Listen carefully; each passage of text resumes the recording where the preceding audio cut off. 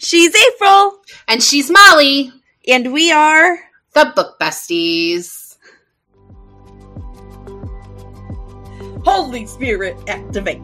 Holy Spirit, activate. Holy Spirit, activate. Okay, I'm ready. How to be a good writer, according to J.K. Rowling. Oh my god, I'm gonna piss myself. Stop! This whole book is pointless. This whole book is pointless. But Dumbledore can be yeeted into the sun, for all we care. I really hope this is no one's first episode, because we are a shit show today. But our force is mine. We are Captain Planet. Hi. Hi. How are you, love?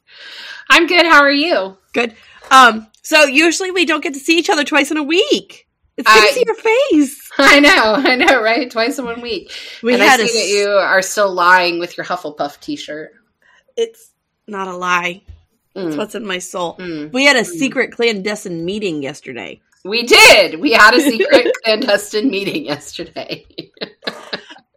We confirmed our first 2 books for season 2 with our super secret Squirrel special guest. Right. We worked out the final details with him. He seems pretty excited. I think we're pretty excited. Yeah, I can speak for myself. I'm really excited. Yeah, and I think follow us on social media. We'll be posting what's coming up for season 2 in general, but also we will reveal our secret guest and let you know more about him and his podcast. That's going to be coming up on our social media. We're on Facebook, Instagram, TikTok. YouTube. We Twitter, kind of. I gotta get better about that. Our tweets are basically just forwards from our Instagram. I gotta get better at it. Anyway, I can only keep track of one app at a time, and Instagram is what I've picked. So it's too much. I'm too old for this. So this week we are covering the last 3 Harry Potter books. Yeah. Mm-hmm. I want to do my PSA I did last week again for you fuckers. Molly, do not call our fans fuckers.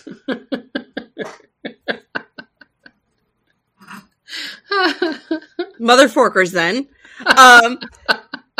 Muggles, is that better?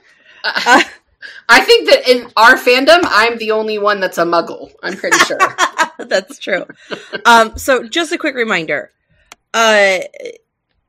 These are really big-ass books. You guys know this. There's a lot happens in each book. Mm-hmm. We cannot talk about everything that happens in these books.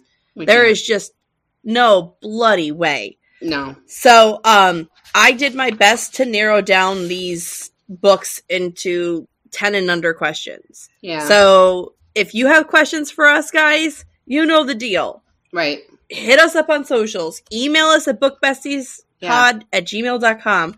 You know how to get a hold of us if you have questions we didn't answer. Well, and we have been posting some discussion questions sort of about Harry Potter on social media, and we've gotten some really good engagement on there. If you're interested in sharing what your house is, and things like that, definitely any of that stuff that you post to social media, tag us in it. Yes. Yeah, we'd love to. Absolutely. We'd love to respond. See it. Absolutely. So, you don't all have to hate Harry Potter like me. It's fine. It's fine. But without further ado, Harry Potter and the Order of the Phoenix. Let's start with this monstrosity of a book. I don't think I realized the cover was blue for that one. I for some reason I thought the cover was an orangey color. I feel like it should be an orange color because Phoenix. I know. It's disconcerting. So this book is where things turn dark, right, gang? This is the book where life kind of starts getting harder. I don't agree with you that this is the place where the books turn dark, though. But I don't agree with that. This is my least favorite book. I want to start with saying that. It is 870 pages long, 870 pages, which makes it the longest of the Harry Potter books. And makes you want to dig your eyes out. What did you, before we start, what did you think of this book? Where's it on your ranking of the Harry Potter books? As throw it into the fire so that I hated it the least. It's definitely not at the bottom. Honestly, my least favorite was the first book. But of the three we're talking about today was the Half-Blood Prince. I didn't really like that one, but it wasn't terrible to me because I like knowing more about the Order of the Phoenix, especially because I love Molly Weasley. Weasley. The Weasleys are amazing. Anything about her is great. Sirius Black is another favorite character of mine, so I definitely enjoyed more about him in this book. And I think it was nice to see wizards and witches who were established, who weren't in Hogwarts. Yeah. I think it was nice for Harry in the real world. Yeah. Because we don't really get that. Like, most of the wizards that we see are at Hogwarts. So I think it was nice to see we're seeing children, and it's nice to see the grown-ups. Right. Yes, well, and grown-ups that aren't McGonagall and Dumbledore, even though I love McGonagall, But Dumbledore can be yeeted into the sun, for all we care. Well, he's dead, so it's fine. He doesn't have to be yeeted. Depends on where you are in the books. Well, yeah, good point. He's not dead at this point, so, yeah. So let's start at the very beginning. All right. Harry's in a terrible mood. No one's written him. He's stuck at the Dursleys. He's a moody teenager. He's a fucking moody teenager. And then he and Dudley get attacked by Dementors, right? Yeah. He fights them off. And he gets a letter and he's expelled from Hogwarts. And he feels like he gets expelled. He gets help from his magical family, but everyone is cagey around him. Yeah. I mean, he feels hopeless. This book starts off, I think this book starts off dark. What do you think of the new direction these books are heading from here on out? I mean, I actually don't think this is where the books turn dark. I think the first actual appearance of the darkness is it starts in Prisoner of Azkaban, and it starts building from there. And I actually think the climax of the darkness, okay, now we are going dark, is when Cedric dies. So this book starting dark makes sense because the previous book ended dark. Right. It really changed Harry. Right. And that's part of the moodiness that we're getting of Harry here. Right. And I think at this point, Harry's 16. Is that right? Is he 16? No, yeah, he's 15. Almost 16. His birthday's right before school starts. No, because he's 17 in the last book because they're an adult as a wizard at 17. So he's almost 15. He's almost 15. So I think it makes sense that it starts getting dark here because this is definitely a transition to YA from being children's books. So it makes sense that it would go a little darker. Also, the storyline in general is a dark storyline, right? Yeah. It's like this guy tried to kill a baby. That's pretty freaking dark. Yeah. So anyway, but I do like the direction of being darker. I mean, to me, that's better than. Well, it shows the books are maturing with its audience, right? Right. The kids that were reading these, the intended audience when they were reading these books grew up. They grew up with these books. They were literally maturing as these books came out. Right. So it makes sense that J.K. would write them a little bit mature each time to the pinnacle of the end of this book, right? And I think that was probably her intention, was that because she was releasing a book a year, you grew up with Harry Potter. I didn't read these until I was an adult, so I didn't grow up with Harry Potter, but I didn't have that experience either because I was I was 17, 18, but in some ways you still, but in some ways you still did because you were reading them when they weren't all released, right? Right. Not all of them were out yet. Right. So. And I wasn't a full mature grown up. Right. I didn't have my shit together. I mean, when I read the first one, they weren't all out, but, they weren't even near all out, but I didn't like it. So I never, continued on. Right. So we get to the Black House for the first time and finally meet Kreacher. He's not like the other house elves we met before. What do you think of the things going on there in this being their hideout, the Black House. All right, this to me is a major plot hole. This really bothers me that the Black household is the hiding place for the Order of the Phoenix. Well, and then in later in the final book, Deathly Hallows, that the trio would hide out there. Okay, this is why this doesn't make sense to me. First of all, I understand that Sirius was not a Death Eater, but his brother was, and his entire family were supporters. They were all Slytherin, and they were all supporters of Voldemort, and they didn't want mudbloods or Muggles, Muggle-born. So how do the Death Eaters not fucking know where their house is? Like, you can't just put a spell on it and make the geolocation disappear. Well, they would know it's in this vicinity. Like, the fuck? I mean, I can't argue that. All I'm going to say is that they did spells to make it disappear. Which... Okay, but they would still know it was there! Right, but if you don't have...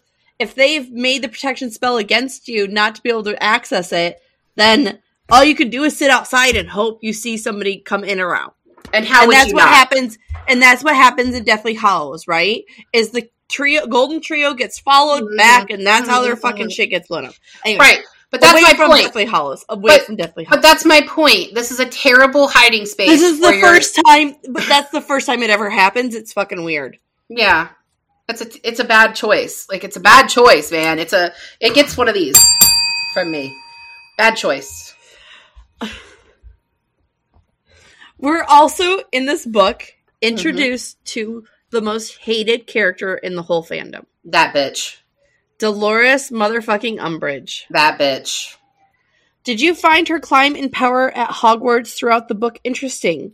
Did you enjoy this part of the storyline? She's pure evil in a pink cardigan. That's what's happening. Facts. So to me, she is a better representation of like what real evil is. Yes. Because Voldemort is the monster. I mean, I know he's not really a monster, although he kind of is, but he's like a monster, right? So he's the scary thing that lives under your bed. He's the thing that you tell your kids to be afraid of. What you really need to be afraid of is people like Dolores Umbridge. Women in pink cardigans. Well, I wear pink cardigans, so not all of us are like that. But you need to be afraid of people like her because she is intentionally evil. Like she smiles while she does it. Yes! It's disgusting. She calls those Dementors to attack Harry and his cousin. Like, she's evil. Yeah. She's evil. Her detentions are cruel. Yeah. You know what I mean? Like, the writing lines isn't just writing lines with her. Right. She keeps instituting new rules that exclude people unlike her. Right. She cuts Quidditch out for Harry. She literally removes him from the only thing he loves at that school. And the thing is about her that really bothers me in this series is that there's never any sort of true wrap up to her story. She just gets to keep living and being the bitch that she is. I really, really, really wanted Hagrid's brother to eat her whole. Just like... to swallow that bitch. Somebody to kill her. Like, honestly, how does she makes it to the end. Like, she still exists. Half horses. Why didn't they trample her to death? Right. Like, right. I mean, and the thing is that in the battle between the Death Eaters and like Harry Potter, essentially, she doesn't fall in either of those. She's not a Death Eater. She's not Team Harry Potter. She's just her own little realm of chaotic evil. Yeah, chaotic evil, 100%. And she, the fact she gets to live at the end of the series, it's a good moral for kids. Sometimes bad guys get away with things. Yeah, that happens in real life. You're right. You're not wrong. You're right.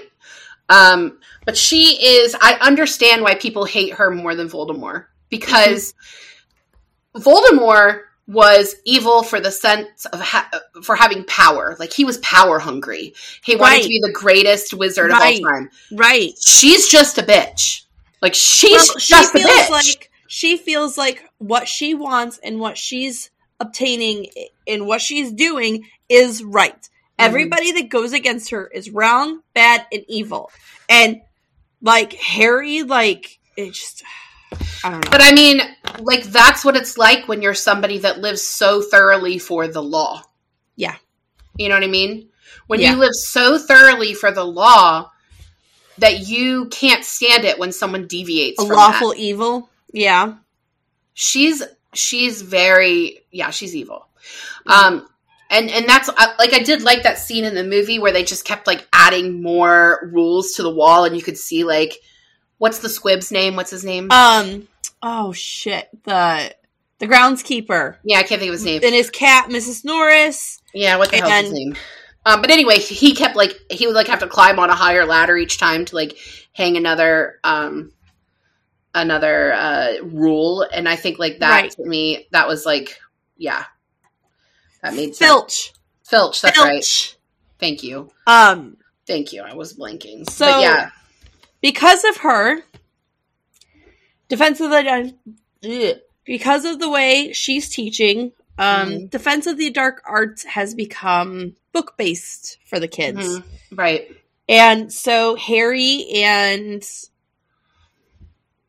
the gang find another way to practice. And we get the Room of Requirements out of it.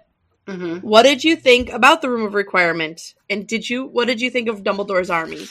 Okay, so here is an example of where I think J.K. Rowling actually plotted something out. Like, in the last episode when we talked about this, I said I don't think she has enough forethought to make these plans. So the Room of Requirement starts as this, like, one simple sentence where Dumbledore tells Harry that he once found a room full of chamber pots when he needed to use the restroom, right? He couldn't find a bathroom, he just found a room of chamber pots. And then we fast forward to, in this book, it becomes, the Room of Requirement becomes the place where they practice for the DA. My biggest problem with that is, like, if the room is always in the same place, like, that everyone can find it, so how is it really, like, a hidden room? But, whatever. I think it makes sense that there are these hidden rooms in Hogwarts, like it's a magical school. But I like the DA. I like that they cleverly name themselves Dumbledore's Army, because part of this book is that the Minister of Magic thinks that Dumbledore will plotting against him, create an army of students and plot against him, and the students end up doing it themselves. And then it ends up being at the end of the book when they're caught. Yeah, it's Dumbledore that can be blamed because they're named after him. So that makes sense. Harry is a much better teacher than, like, half the people at Hogwarts, so I don't understand why he's just not, like, everybody's teacher. He's emulating, but I feel like Harry's trying to pick up the slack where Lupin left. Yeah, he's a lot like Lupin. Mm-hmm. And they did this... Okay, so in the movie, they did this thing where he started wearing and dressing like more like Lupin after Lupin left as a teacher. I didn't notice that, but yeah, that makes sense. They had him wear cardigans without the buttons buttoned. The way he wore his robes, the way, like, he definitely emulated Lupin. Yeah.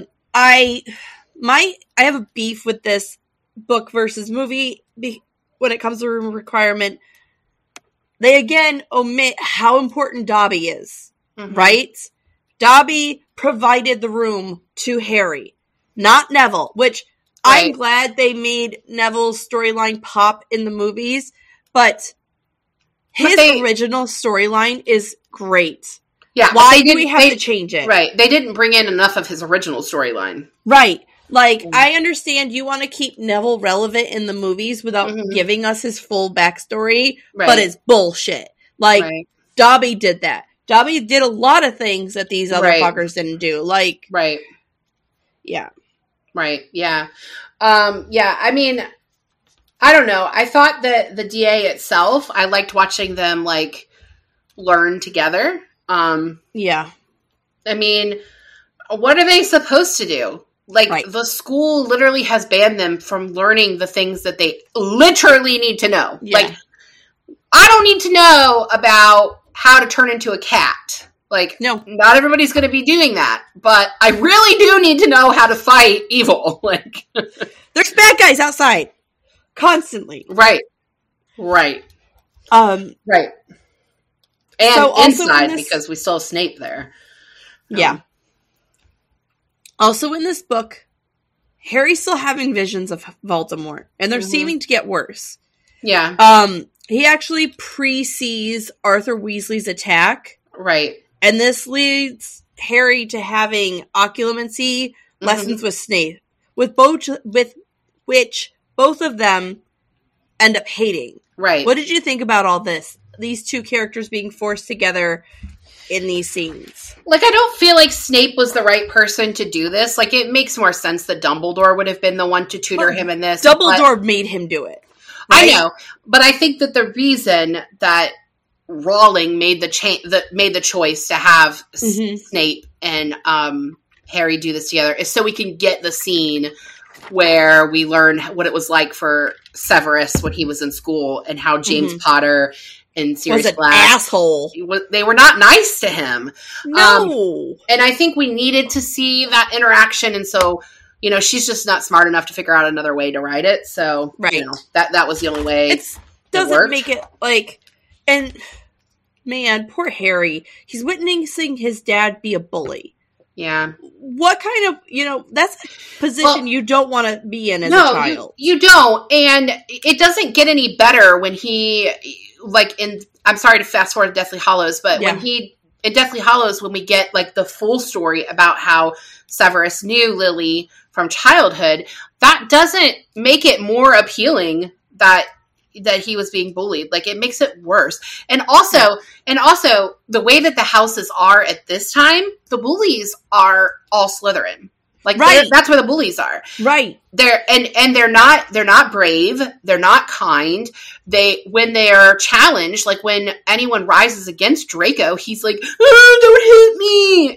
Like, he's such a little bitch. Yeah. Bitch. So, like, the fact that Severus even took it at all, like, that's pretty amazing. But, I don't like his character. I know everybody's like, he's redeeming, the always thing. I don't care about that. To me, he was bad the whole time. Like, I don't think he was ever a good teacher for Harry.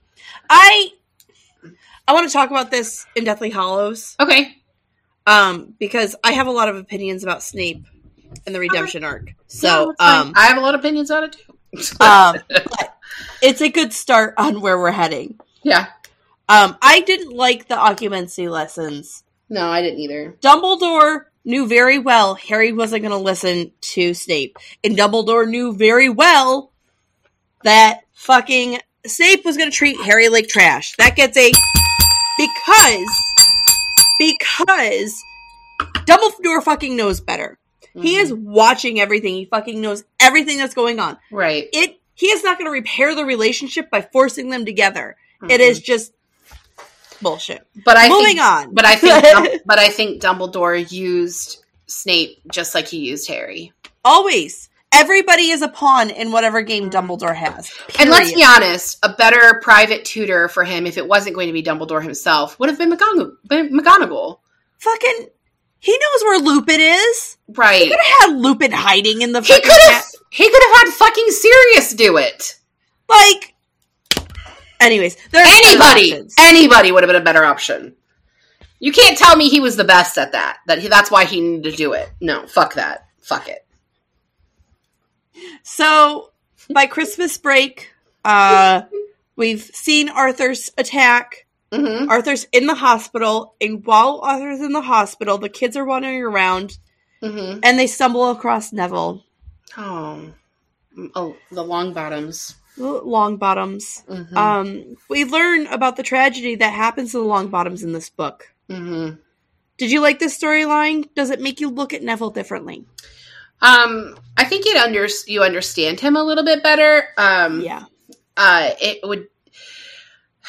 it definitely explains his fear of Snape, in my opinion, because, like, Death Eaters... I know it was Bellatrix that did this to his parent. Snape's definitely tied to that crew. He's a Death Eater. Yeah. And so, like, I feel like that makes sense to me, that he would be 100%. Terrified of him. Yes. And, like, I had this conversation with Tom in the car today, because we were talking about, like, what house James and Sam would be in. And I said, James to me could be a Gryffindor, or he could be a Ravenclaw. And Tom was like, you think that James is brave? And I was like, I absolutely think he's brave. And the reason is the same reason that Neville is in Gryffindor. To me, it is brave to know what's right and have to fight to stand up for that, even when you're terrified of doing that. And to me, that's what Neville does. Like, he knows what Snape and the Death Eaters are doing is wrong. So, he works up to being brave enough to stop it. You know? I saw this TikTok, and if I can find it, I'll post it in stories with this episode. Okay. So, this TikToker says that Neville was almost, so there's a name for it, and I can't remember the name. I'll put it in the notes. Okay. It is wizards that are born magical that choose not to use their magic. There's a whole group of them. Like sort of like Dumbledore's sister? Like Dumbledore's sister. It's the opposite of squibs, right? Okay. They're born in, but they choose not to. Google it real quick. But her storyline, her explanation of this is, and this is backed by stuff written by J.K. on Pottermore. Anyway, Neville almost didn't go to Hogwarts because of how much he feared magic because of what magic did to his parents. So, when they put the hat on him, the hat saw how much bravery it took for him to even step into those walls. That makes him a Gryffindor. That is what makes Neville so brave. He wakes up every day and chooses to be a part of a world that destroyed his parents. Yeah.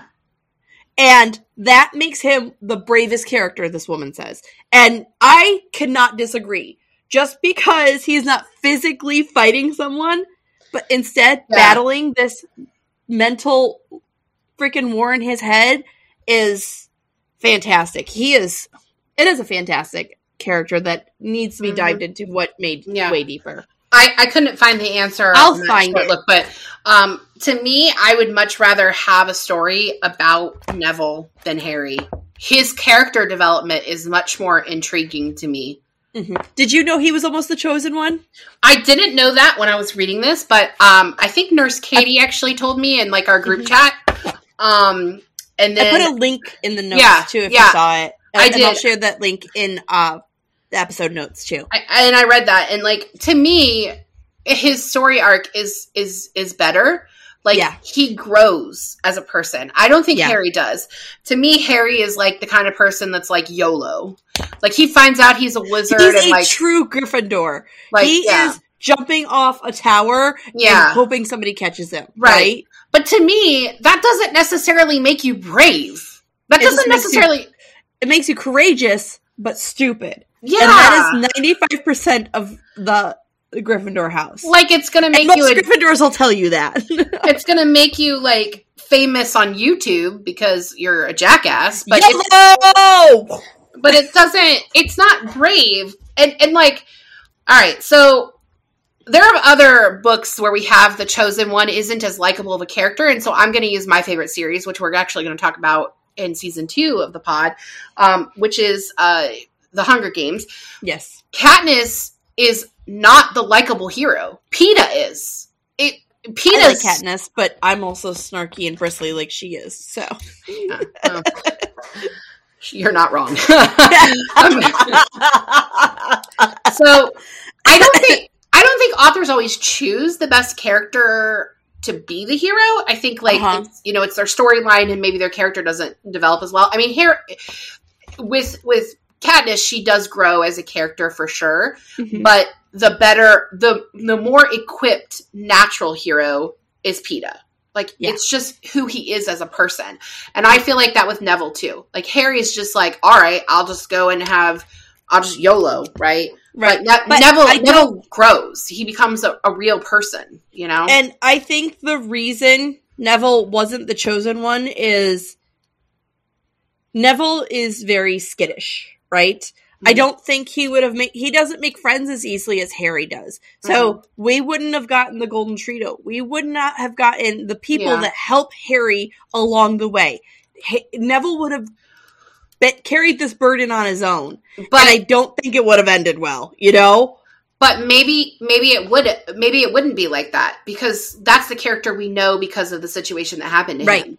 That's true. But like the article you posted, maybe there's fanfic out there and we're just missing it. If you know about this fanfic, like I'm sure there is. I'm not a reader of fanfic, but I'm sure there is. But the truth is that if his parents died instead of being in a mental hospital where they're basically catatonic, they're insane. Bellatrix literally drove them insane. Yeah. How would his life be different? Would his grandma have still raised him? Or would he need to hide from Voldemort and his grandma couldn't have raised him? So the story would just be different. Like, Neville wouldn't be Neville. You know what I mean? And I feel like if that were the case, that Harry would, even though both his parents were Gryffindor, I see that Harry would have gone Slytherin. I think Harry would have be more Draco-like, yes. Yes. I think Harry would be more Draco-esque. Because his dad was kind of a dick. His dad was always a dick. Yeah. It's just, who kept him in check was his wife. Right. So, Lily Potter kept him in check. I had somebody once tell me that they think, and maybe it was, I don't think it was you or Katie, but that you don't actually become a Gryffindor. Like the Sorting Hat doesn't make you a Gryffindor. You choose that. Yes. Which is why Harry could be a Slytherin. Pick Gryffindor. Right. The other houses are selected. Right. Like it's a Hermione could be a Ravenclaw. Ron could be a Hufflepuff. They chose Gryffindor. Yep. And maybe that makes you brave to choose that. But then think of what that means. It's also cocky, man. I know who I fucking am. But think of what that means for someone like Neville, who chooses Gryffindor, even though you don't necessarily feel that bravery. Yeah. You know what I mean? Yeah. I feel like we just went really deep there, and I'm not sure that... I liked it. I loved it. But you need a snarky comment, so I'm going to give you one. I think the discussion we're having right now is not the deep level that it's not a level that J.K. Rowling ever gets in this book. She's not deep enough for it. It was definitely something we as readers pulled out of this story. Right. The fandom did this. So yes. Okay. All right. I understand the fandom a little bit better, but I'm still not one of you. But that's okay. Sure. Hagrid is missing for quite a while. Mm-hmm. We later learn it's because he was doing work for Dumbledore trying to get the Giants prepared. He finds out he has a little brother in this journey. A big brother who's little. His younger big brother. Younger brother. His big little. Yeah. That's what I call Jessie, actually, because she's much taller than me. Yeah, all three of my brothers are taller than me. So, and I'm her little big. Anyways, while I like the storyline, I'm not sure it's needed. What did you think? It was completely pointless. I honestly feel like this, other than tossing Umbridge around, no, not needed. I honestly feel like this is an example of like being an unskilled author who has created too many characters to keep track of them. Like, she needed something for Hagrid to be doing, but he wasn't needed in the story that she was creating. So she just was like, oh, he's on a side quest. Right. Like, no. But the problem is he's not a character that people wouldn't notice was missing. So if you don't write a story for, say, Lavender Brown. Nobody notices. No. I was thinking of Seamus. Finnegan? Nobody notices them. No. But Hagrid's because they're D-level characters, right? Right. But Hagrid's one that people are going to be like, the fuck? Where's Hagrid? So you have to give him some sort of side quest. But no, it was pointless. It was pointless. Right. At the Ministry, at the end of the book, we're at the Ministry of Magic. Mm-hmm. The Order of the Phoenix and Dumbledore's army fight Voldemort and the Death Eaters. Mm-hmm. Sirius Black dies. Mm-hmm. As a reader, you're sad for Harry. Mm-hmm. Do you think this was a necessary death for the storyline to move on? So, I want to start by saying that Sirius's death was the first time that I had an emotional reaction to the series that wasn't anger. I cried. When he died, we were listening to it as an audiobook, husband and I were, and when he died, I said, did Sirius Black just die? And Tom was like... I had to re-listen to it 3 times. Yeah. And I was like... process it. Wait a minute. Sirius Black just died? What? And I cried. And the truth is there needed to be a character's death that was core to the story. Cedric's story, it was not core. You don't meet Cedric. I mean, I guess he's sort of in very slightly Azkaban. Is he in Azkaban? But he's in 2 books. His main story arc is in Goblet of Fire. Goblet of Fire, and then the book before that, whatever the fuck it is. I think it's Azkaban. But you needed someone central to the story to die. Yeah. And I guess I'd rather have it be Sirius Black than one of the Weasleys, but it's really, that's a hard death for, I think, so many characters in this world. Well, he ties everyone together. He ties the old guard together, right? Mm-hmm. He had a redemption arc with the Order of the Phoenix. He first was the reason for Lily and James's death. Then, oh my God, he wasn't the reason. Right. He was their true friend all along. But now, oh no, the Ministry and Voldemort are after him. We have to protect him. Oh, and then like, oh my God, he's Harry's godfather. It just, and this death, it had to happen. Right. As a writer, I agree. It had to happen. Harry had plenty of motivation, and he was already angry, but this really was like, oh, okay. Yeah. I have to do something now. Well, and I feel like Sirius was like his mentor, right? I mean, I know in some ways Lupin was because he was his teacher, and in some ways Dumbledore was because, whatever.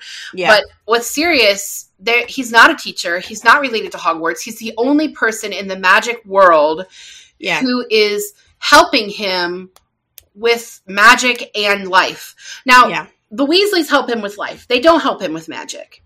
But Sirius did. He helped him discover who he was. He made him know more about his parents. Yeah. It made him feel more connected to his family in a way that the Dursley never did. Absolutely. And his death, it was needed. It was needed. It didn't make me any less sad, but it was definitely a death that was needed in this story. 100%. Yeah. So before we jump into movie versus book, I have one more question. Sure. Oh yeah, go ahead. Because I had something about his death I wanted to share, but go ahead. So share that. Share it. So I want to say that my favorite part of this book is actually something that Neville does. When Harry has never told Neville that Sirius has come, like he's not a bad guy. Right. Like he's my godfather. He's a good guy. He's never told him that. No. But Harry, and he never tells Luna that either, but Harry goes to Luna and Neville and says, hey, we've got to go save Sirius Black. And they're like, I'm in. Because that is loyalty right there. 100%. That is why I like Neville, because he doesn't know why we need to save Sirius Black. He just knows that his friend needs help and he's going to go do it. And that just shows, okay, the movies show this big divide in the houses. Right. And the books do too a little bit, but I'm going to want to tirade here for a second. So rabbit hole with Molly real quick. In the movies, the Patil twins are in the same house. That's not the case. In the books, they are separated. The houses intermingle a lot in the books. Right. You can find a Hufflepuff in the Gryffindor common room. You can find a Ravenclaw in the Slytherin common room. It is very common for these houses to blend, even when there's a core group of assholes in Slytherin, but there's people that support the Death Eaters in Ravenclaw, in Gryffindor. There is a handful of them in those that believe there should only be true-blooded people in this, and Luna's the only one they show this with, right? And it's bullshit because the unity, we only get the unity of the two schools, of the school, at the end in the movie. Right. And you don't get to see that they've been building this bond for fucking 7 books. Right. This is the reason these kids all bound together to protect Hogwarts. It wasn't because McGonagall's a great leader, but it wasn't because McGonagall said so. Right. It was because they were already friends. Right. Yeah, so the school that I work at Sorry about the rabbit hole, guys. No. The school that I work at now, they're not doing it this year, but in the past they've had houses. And obviously it's like a spinoff of Harry Potter, but and the houses are named something different. But there is there's a one that's a bravery brave and loyal and right. Yeah, I got you. All that. That to me looks more like what Hogwarts did, because you've got your houses, you've got your team, but it's your team within your team. Yeah. You know what I mean? This school is our community, but within that, we all have these traits that build us together to be a stronger person and a stronger, community. And I think that was the purpose of the houses. The 4 original creators of the Hogwarts houses, it wasn't so they could be separate. It was, this is what we believe is a positive character trait. And if all 4 of us, when our forces combine, Captain America, our planet, what is it? Captain Planet. Our forces combine, we are Captain Planet. Right. Like, that's what it's supposed to be. Yeah. Anyway, so I really loved that about Neville, that he was just like, yeah, let's fucking go. He's a good egg. So before we go into movie versus book, I want to hear your favorite character and your least favorite character in the book. Oh, my favorite character is Sirius Black. And least favorite would be Umbridge. We meet, Tonks for the first time in this book. I like Tonks. I have an issue with her name. She's my new favorite character. Nymphadora? Yes, because I don't think J.K. Rowling knows what a nymph is. It's not it's not kid friendly. That's not, if you study Greek mythology and you know what a nymph is. Yeah. Oh, I know. A nymph in general. Wood nymph, sea nymph, any kind of fucking nymph. Yeah. They're not no, don't do that. Don't do that. But I like Tonks. And obviously Umbridge is the worst. So, moving 100%. On. 100%. So, book versus movie. A few things that I have written down. Mundungus Fletcher is omitted completely from the movie, right? Mm-hmm. They never mention the reason for Sirius's death, and the reason everyone knows where Sirius is because Kreacher told Bellatrix, which that betrayal is a really big driving point in the book, and he definitely should have been part of the movie. The person that betrayed the DA was not Cho Chang. No, it was her friend. It was her friend. Her friend that she, drugged there, that, never really wanted to be there. No. We completely omit Neville's parents, which is a travesty. That is a travesty of the series, for sure. Yep.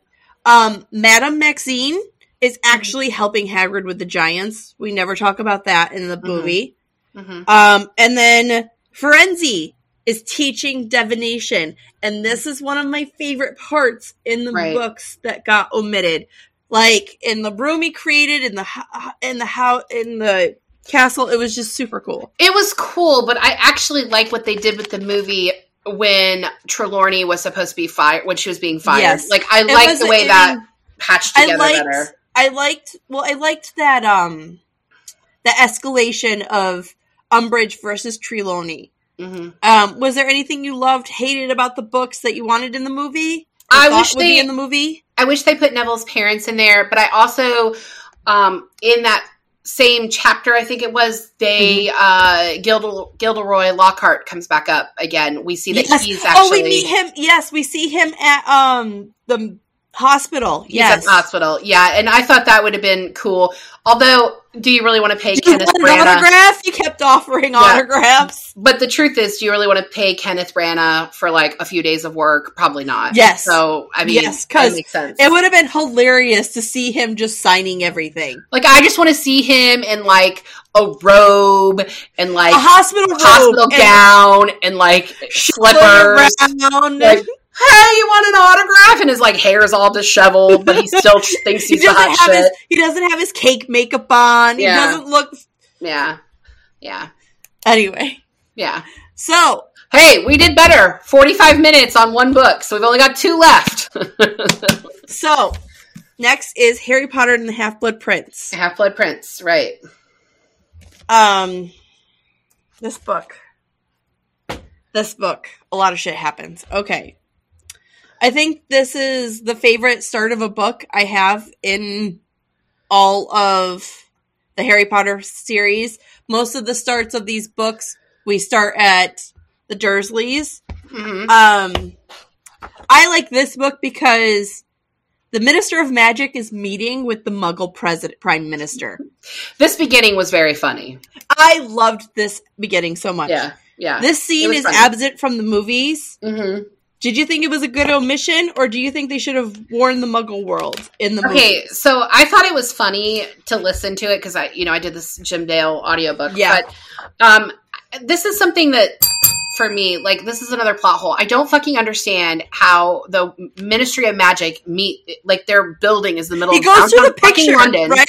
It's in the middle of downtown fucking London, but somehow nobody knows it exists. Like, I get it. They, like, magicked it or whatever, but fuck that, because there's a whole bunch of people coming in and out of the city who's, like, in robes. Yeah. I don't fucking get it. Like, to me, that's not something you can hide. And to me, it also seems like one of those... Do you pay attention to everybody you walk by on the street when you're in a big city? Look, the answer to that is no. But let me ask you this. If 100 fucking people walk by in robes carrying wands, do you notice them? I mean, yeah, but they're scattered. That's the whole point of them. They go in and... We're all going to the same building! I'm telling you, I don't think people would notice. People are more self-absorbed than that. They would notice. They literally pop into existence out of nowhere. Whatever. Fine. We'll agree to disagree. Okay, but did you think it was a good... to take it out of the movie? To keep this out? It was funny, but I don't think it was necessary to, like, the core story. Okay. We meet Professor Slughorn for the first time in this book. Yeah. He is a collector of famous and talented.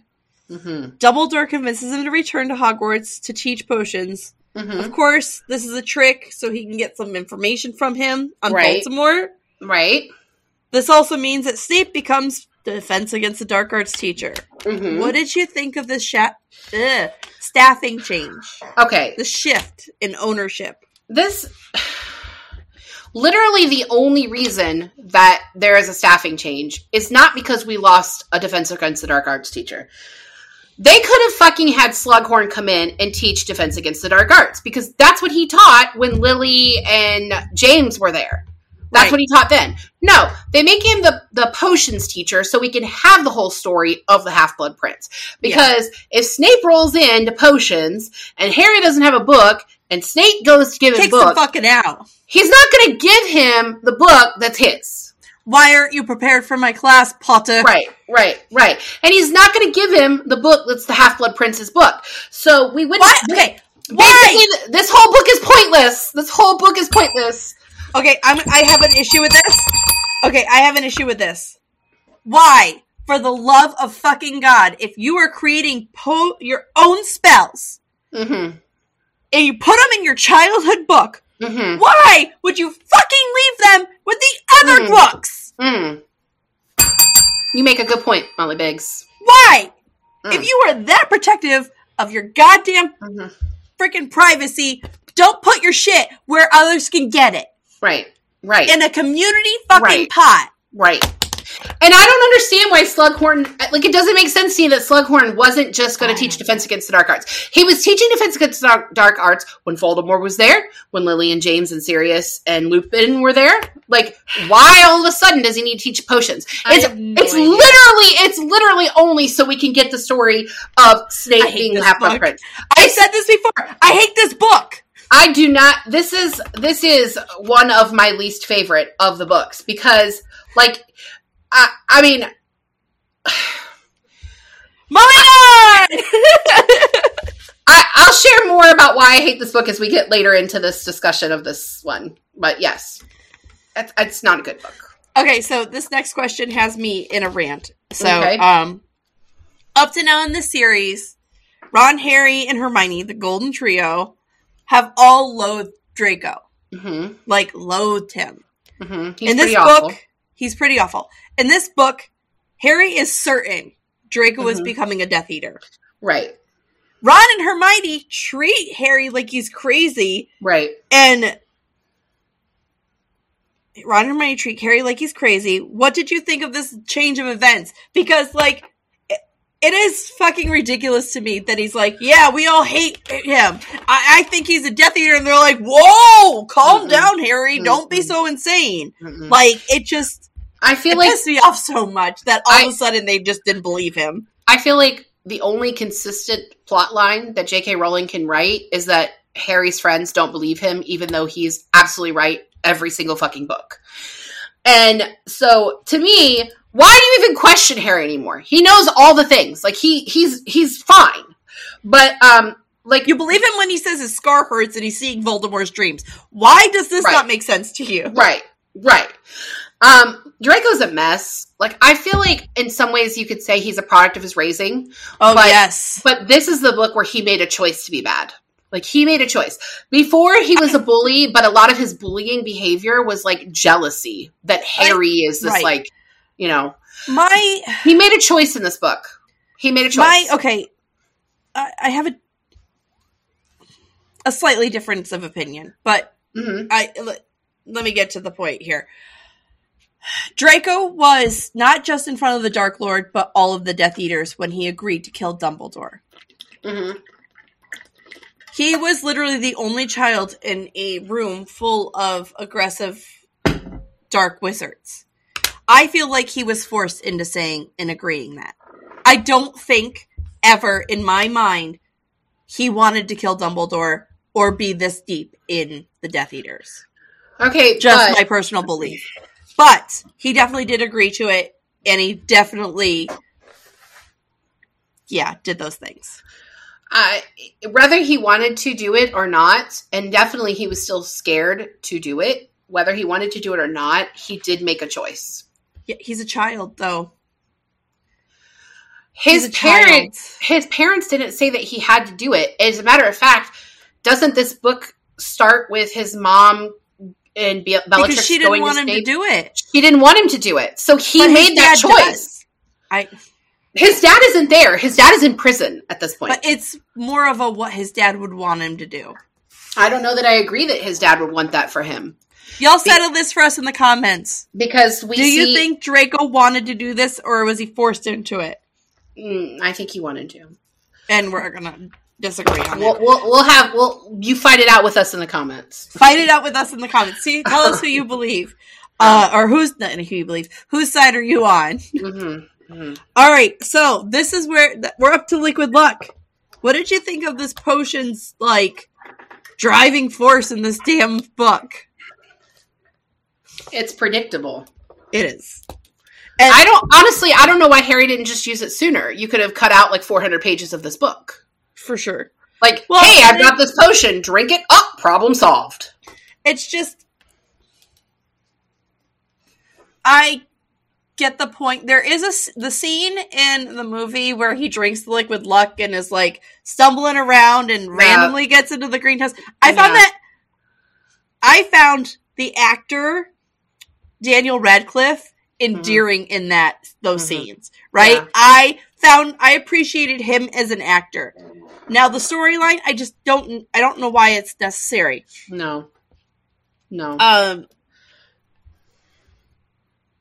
Where am I at? What do you think about Dumbledore dragging Harry to destroy all these Horcruxes, but omitting a bunch of information from him? Like we said last episode, Dumbledore needs a better adult to check him.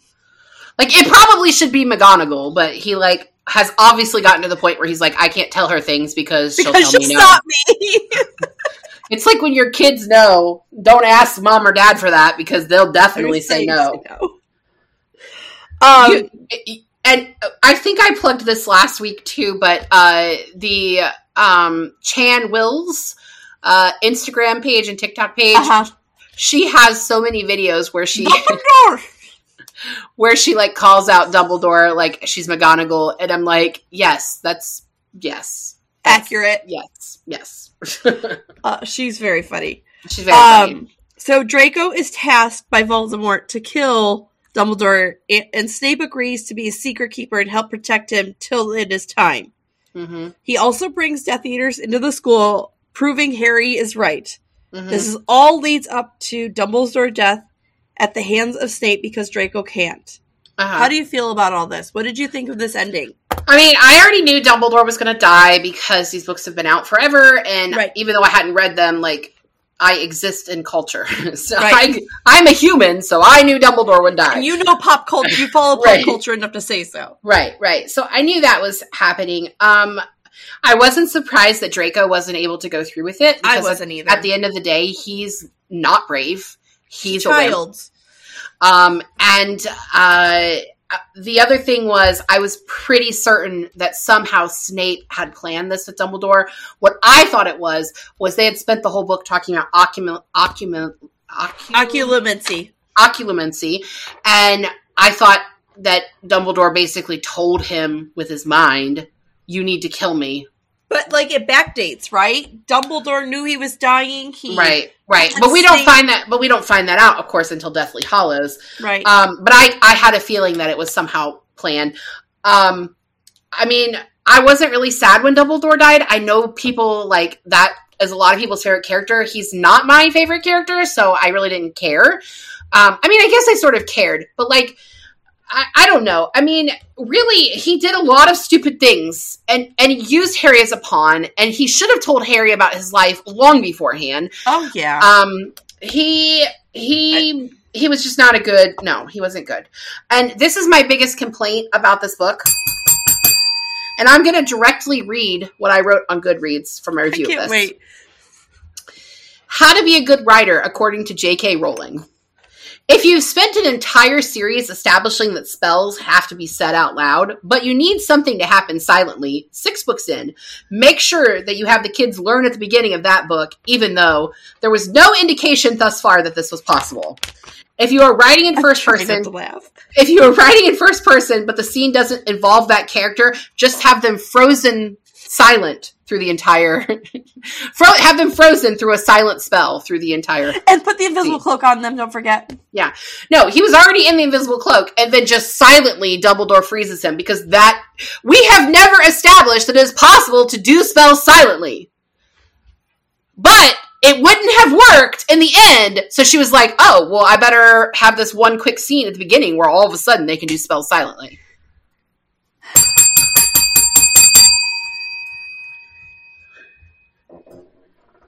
Dumbledore's death, while I'm not a fan of him as a character, means, yeah, see, your phone agrees with me. Dumbledore's death, to me, means a change in their world, right? Mm-hmm. It means the children are no longer children. Mm-hmm. They are now about to fight in a war to protect their world. Right. And it's a symbol. It's it's a death of their innocence, right? But to me, what happens at the end of that doesn't make sense, because instead of Snape sticking around to tell what actually happened to people who have, well, I mean, he and McGonagall never got along, but people who have known him and seen him evolve, the fact that Dumbledore never told them that this was the plan, the fact that he runs away with the Death Eaters and basically rejoins them for the last book, like, to me, that completely destroys any sort of work that he's done. Why didn't he stay and defend himself and explain, look, if I didn't do it, they were going to make Draco do it, and that was going to destroy him. That was going to destroy every ounce of innocence he has left. Yeah. I know that Dumbledore was dying anyway. He told me to kill him. But instead we get this... runs off and acts like nothing happens. And instead we get this reveal that he's the Half-Blood Prince. And you know what? Fuck this. This is another thing that bothers me about this series. There are a lot of characters in this series that are Muggle-born or are mudbloods. Voldemort is one of them. This is very comparable to Nazi Germany, right? Yep. Adolf Hitler rose to power saying that the Jews were the problem and that non-Germans who were not Aryan, so blonde with blue eyes, are the problem. And yet, Hitler was of Jewish descent. He had black hair and brown eyes, and he wasn't even born in Germany. So that's basically Voldemort. And how is Snape just like... all of the development that he did, all the growth that he did to leave the dark side, he just throws it all away. You good, sis? Oh, man. Like, here's my problem with this, okay? I don't like the series, but I have so many thoughts on it that it makes it sound like I like the series. But I don't, I promise. It's not like I watched all 8 movies and read all 7 books and like it. I still don't like it, but I have reasons. I don't know. I'm sorry. Sorry. Need a minute? And if Snape is so good at potions, why would he ever want to be the Defense Against the Dark Arts teacher? I mean, he should be the potions teacher. He's the best at potions. Would you have him teaching Transfiguration when McGonagall can turn into a cat? No. Should he be teaching Defense Against the Dark Arts when he is a Death Eater? Fucking no. Oh my god, I'm gonna piss myself. Stop. I think I'm done.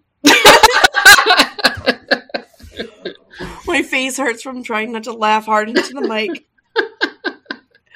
I think I'm done. I think it's fine now. So we're going to talk book versus movie. All right.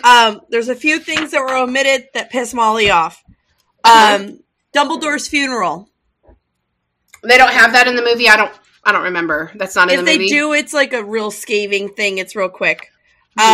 Meeting the meeting of the 2 ministers. We already talked about that. Mm-hmm. The whole development of Lupin and Tonks' relationship. All right, listen. Tonks needs to leave her late cousin's husband alone. Like, you don't just get to collect him because your cousin died and like Lupin. Small towns, man. Lupin and Sirius, like, they had to have been in a relationship. Like, yeah. There's just way too much evidence. It just reads too well. Like, it isn't. Okay. Right. I'm going to do a bell for this one. Oh my gosh. And me too. Because I know what you're going to say. Me too. Doesn't fucking burn down. Never. Never. There's never come. Right. When that happened in the movie, I was like, because Tom, I don't know if I actually told you this, but Tom had already seen all of the movies before I read the books and saw any of the movies. When that happened, I was like, that doesn't fucking happen in the book. And he's like, what do you mean that doesn't happen in the book? I was like, Molly Weasley does not stand outside of her house and watch it burn. Like, nobody comes to the Burrow. What the hell? No. I mean, they do eventually come to the Burrow, but not in this book. Not this book. Dumbledore freezes Harry in the book, not in the movie. He just tells him to sit. Like, Harry freezes in fear in the movie. Well, and he's like underneath, and like Snape's there with him, right? Too, which was weird, right? The book explains more about what's going on with Snape than the movie does. Mm-hmm. So the movie's a lot more confusing about Snape's storyline. The book explains the whole Half-Blood Prince thing, and the movie never does. It never really talks about how Snape is like, right, exactly, like a mudblood, or that he is very good at potions. Although we do get the weird scene where Harry attacks Draco and like makes him bleed crazy. Yeah, which was. But like, how the fuck did he learn how to do that? Because of the fucking book. Characters you loved and hated in the book or movie, in the movies. God damn it! The characters you loved in the book and hated. I really hope this is no one's first episode because we are a shit show today. No, it was amazing. It's amazing. I really didn't like this book. Right. It's one of my least favorite. It's one of my least favorite. And so I don't really have favorite. Molly Weasley is always my favorite. I don't like Slughorn as a character. I think he's slimy. He's just he's great. Himself. I love the parties. I love the collection of the kids. I love that his claim to fame is other people's claims to fame. Because that is a real life character trait. There are people out there that do that are collectors of others. Yeah. And it's fucking wild that it was written into these. To me, I like that you can see another element of a Slytherin, because with Dolores Umbridge, we get that she's a Slytherin, but she's like wearing her pink cardigans. Mm-hmm. And then we get a Slytherin who's like kind of like Gilderoy Lockhart in a way. He's like a blowhard, right? And he's played in the movies by Jim Broadbent. who is fantastic. He's an amazing Slughorn. You would know him if you've not seen the movies or you're not sure where you know him from. You would know him as Bridget Jones's dad. Yes. He also is in Moulin Rouge. He's the owner of the Moulin Rouge. Right. And he's just a fantastic character actor. Like, he's just really a great character actor. So it's a brilliant cast for him, for sure. Yes. I would have liked to have seen more of him just because I like that actor. Yes. Yeah. On to our final book. Yay. Deathly Hallows. Hey, we're only a little bit over the hour mark. We're doing good, folks. We're doing good. Thanks for sticking with us. This is the end of the series. The Yay. pinnacle of it all. Yay! Yay! Praise Jesus. Holy Spirit, activate. Holy Spirit, activate. Holy Spirit, activate. Okay, I'm ready.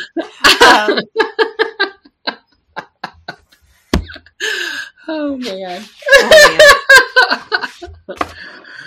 All right, where were we? This book doesn't start at Privet Drive. It starts with Snape telling the Dark Lord when Harry's going to be moved from Privet Drive. Right. In chapter 2 and 3, we finally make it to Privet Drive, where we learn that the Dursleys are leaving, and so are Harry. Mm-hmm. All this for their final protection. Mm-hmm. Our final moments are with the Dursleys. We get a kind act of farewell from Dudley. Mm-hmm. What did you think about this? I don't care. You don't care? You don't care about this final, No. You don't think there was anything redeeming about it at all for Dudley? I don't think they deserve to have redeeming qualities. I mean, that's okay. That's an opinion I'm allowed to have. That's an opinion I'm allowed to have. To me, Dudley is like Draco. Yeah. They're very similar. Dudley is the Draco of the Muggle world. Yeah. And Draco is the Dudley of the Wizarding world. Bullying is going to get him further in life. Right. But when you grow up, you learn that that's not the case. No. I have issues with his aunt and uncle at the end. Mm-hmm. They are treating this like it is this big inconvenience. They're so mad. And everything that is being done is for their protection. And they're being awful to Harry, right? Harry is doing everything. Well, they're always awful to Harry. Everybody in the Order of Phoenix, they are making time to protect these two. And they don't have to. No. It is just... Right. It is just... It's a one final selfish act. And I felt like Dudley coming up to shake Harry's hand and say goodbye was him going, oh shit, my cousin could die. Yeah. He is the only person that has been by my side since I was born. Right. And he could die. Right. I can't have him dying knowing that I hated him. I think it was really shitty that they were just like, okay, we'll just go ahead and bounce and leave you abandoned in the house before the people who are going to protect you come. Yeah. But it's just... And then knowing that... It's a fuck situation. Going forward towards the end of the book, learning about Petunia's actual relationship with Lily and how she wanted to be a witch as well. Yeah. To me, it makes me dislike the Dursleys even more. It's jealousy, right? She's hating a child over jealousy. It's... How do you not love the orphaned child of your sister? I don't... Like, you're a real piece of shit if you don't love the orphan child of your sister. I don't know. The kid did nothing, right? We cannot hate... It's like parents who hate their children because it's their ex's child too, right? Right. Or right. Anyways, I'm going to go on a tangent. We're getting off topic, but I don't care about the Dursleys. I don't care about them. When it comes time to the move of Harry, this scene in the movie and book is one of my favorites with all the doppelgangers. Yeah, it's funny. It's really funny. It's very funny. However, it turns tragically pretty quickly. As they move Harry, Hagrid, his devoted friend, dies. Mm. And we then learn that Mad-Eye Moody is also killed. Right. Hagrid's death is one in the fandom that not a lot of people came seen coming, and it's one of the hardest for a lot of fans. Right. What did you think about this scene and these deaths? I cried when Hedwig died. So there are 3 deaths in this series that made me cry. And one was Sirius, obviously, and one with Hedwig, and the other one we'll get to in shortly.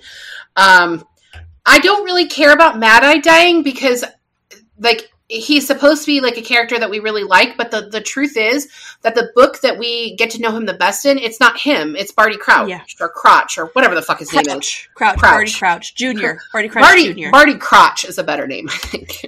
Because he's crotchety. Yeah.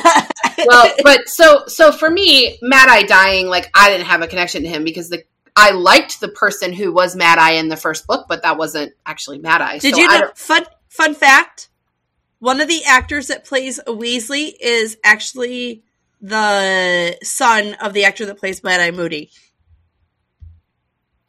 Which one of the Weasleys?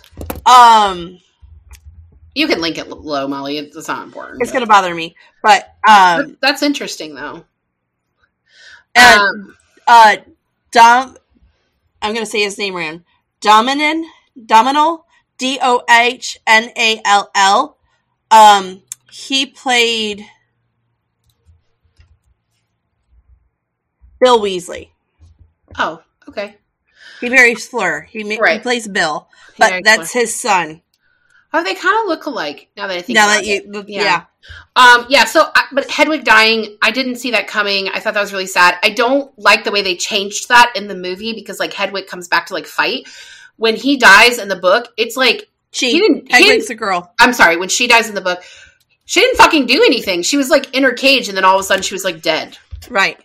And honestly, that was kind of Hagrid's fault that she died, but whatever. Right.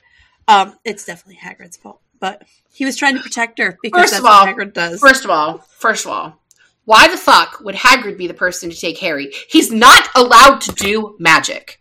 He's not allowed to fucking do magic. You don't put the person that you're trying to save with the one person who can't fucking fight back. Let me know when you're done. Why? Just let me know when you're done, and I'll join back in. I'm done. Okay. But seriously, though, Molly.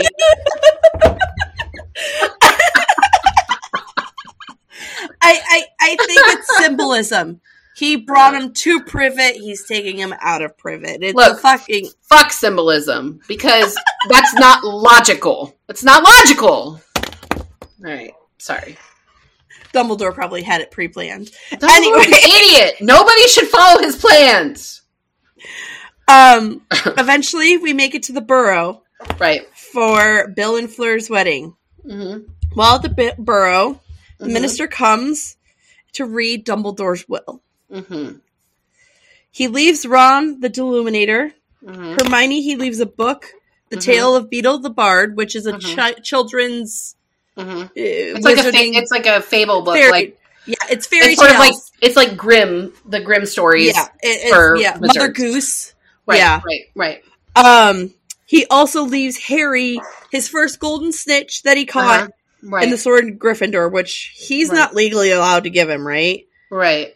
Did you find these gifts odd? Because I have a tirade about it, but... No, I didn't find them odd because Dumbledore always knows what Dumbledore wants to do. He just doesn't fucking tell anybody else what he wants to do. We learn later that all these had a purpose. Dumbledore, again, knowing the future and not sharing it with anybody. Fucking rude. But, okay, I'm gonna... Here for a second. Throughout the series, we see Dumbledore have a relationship with Harry. He has built a rapport. He mentors him. He coaches him. He gives him gifts. Mm-hmm. He doesn't fucking interact with Ron or Hermione ever. Right. Why the fuck would he leave them in his will? Right. Well, he didn't because he knew. Fuck! He knew what.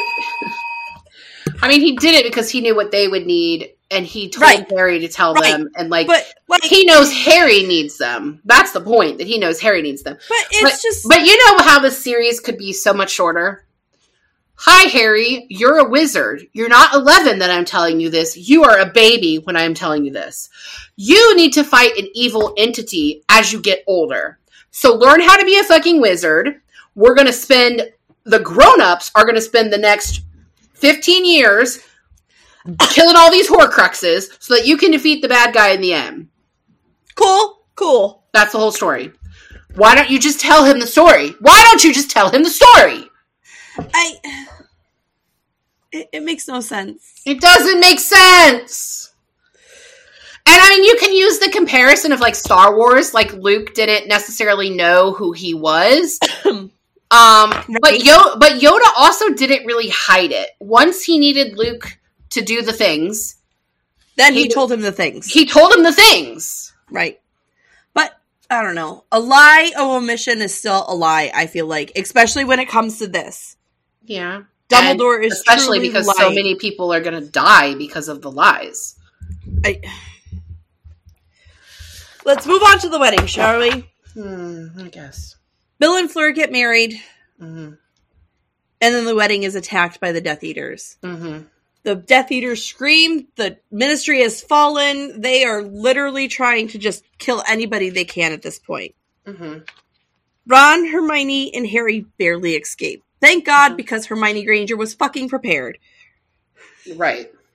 The only reason they escape is because Hermione was prepared. That's also why they needed a woman in their group. Yeah. Because no man is packing a big bag like that. No. That's not happening. The Black family, and they make it eventually to the Black family house, where they start to work out a plan on how to destroy Horcruxes. It is a dark time for the trio, but we see a shift in Kreacher as he helps them find the locket and then make plans to get it from Dolores Umbridge. What did you think about the Golden Trio's time at the Black House? I don't care. I could have done without a lot of the beginning of this book.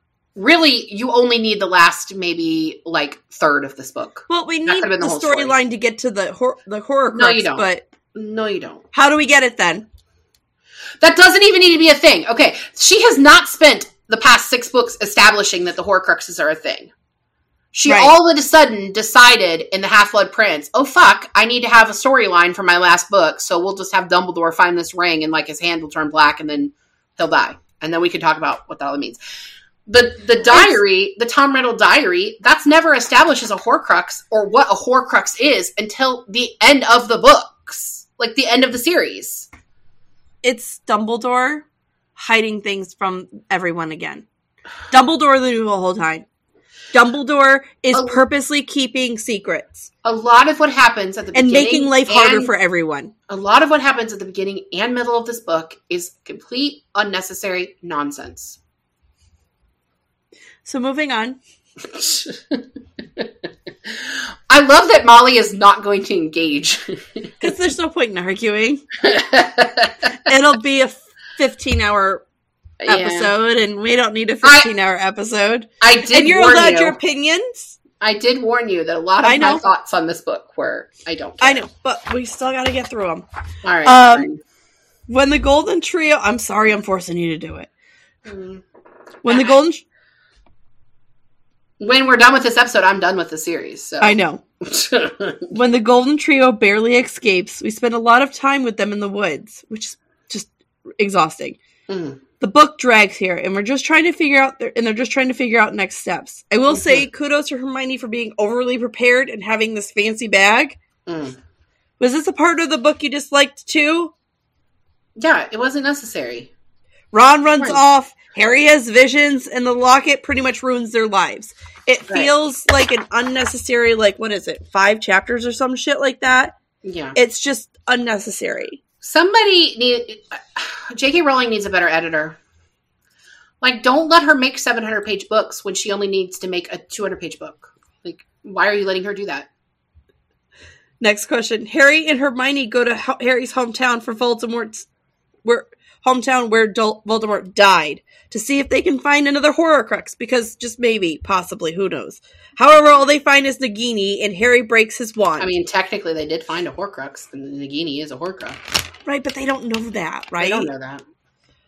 And Harry breaks his wand. To me, this was where the book started to feel hopeless for Harry. What did you think? All right.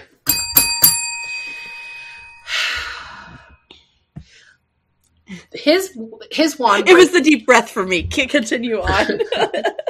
All right, his wand breaking is another crack in the story that she's creating about wands. The world that she has created, the wand chooses the wizard. Right. The first time that this is disrupted is when Ron has a hand-me-down wand. How does it work for him? When Harry is trying out all these wands, none of them work for him because they're not the wand that chooses him. So how the fuck in this book does everybody just trade wands? Like, I don't need this wand. I can just choose this wand. Doesn't matter. I can use some random guy on the streets wand. Let's just beat up that homeless wizard and we just take his wand. It's fine. It'll work. It doesn't make any sense. And then she starts some sort of lore about how there's a wand, the one wand to rule them all. And the Elder Wand, yes. Right. Exactly. The one wand to rule them all. And anyone can use that if you defeat the wizard. That doesn't make sense. That doesn't match with the world and lore you created. You created this story. It contradicts her storyline, yes. Yes! Molly, you're a writer. Would you do that to your fans? I mean, I fuck shit up all the time. But you wouldn't publish it like that. You wouldn't I don't understand. She created the story. If you are going to break the rules within it, why not just change the rules from the fucking beginning? Valid point. Valid point. So Harry's wand's broken.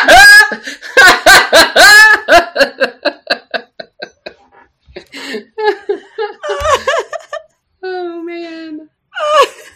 So the Sword of Gryffindor magically appears in a pond near their campsite. Mm-hmm. This scene, Ron magically appears back in their lives like it's no big deal, right? Like, he's just like, oh, hey, by the way, I went home. Right. I told people, I kind of like, yeah. And then, like, he tells them about the radio station. He kind of fucking apologizes. Not really.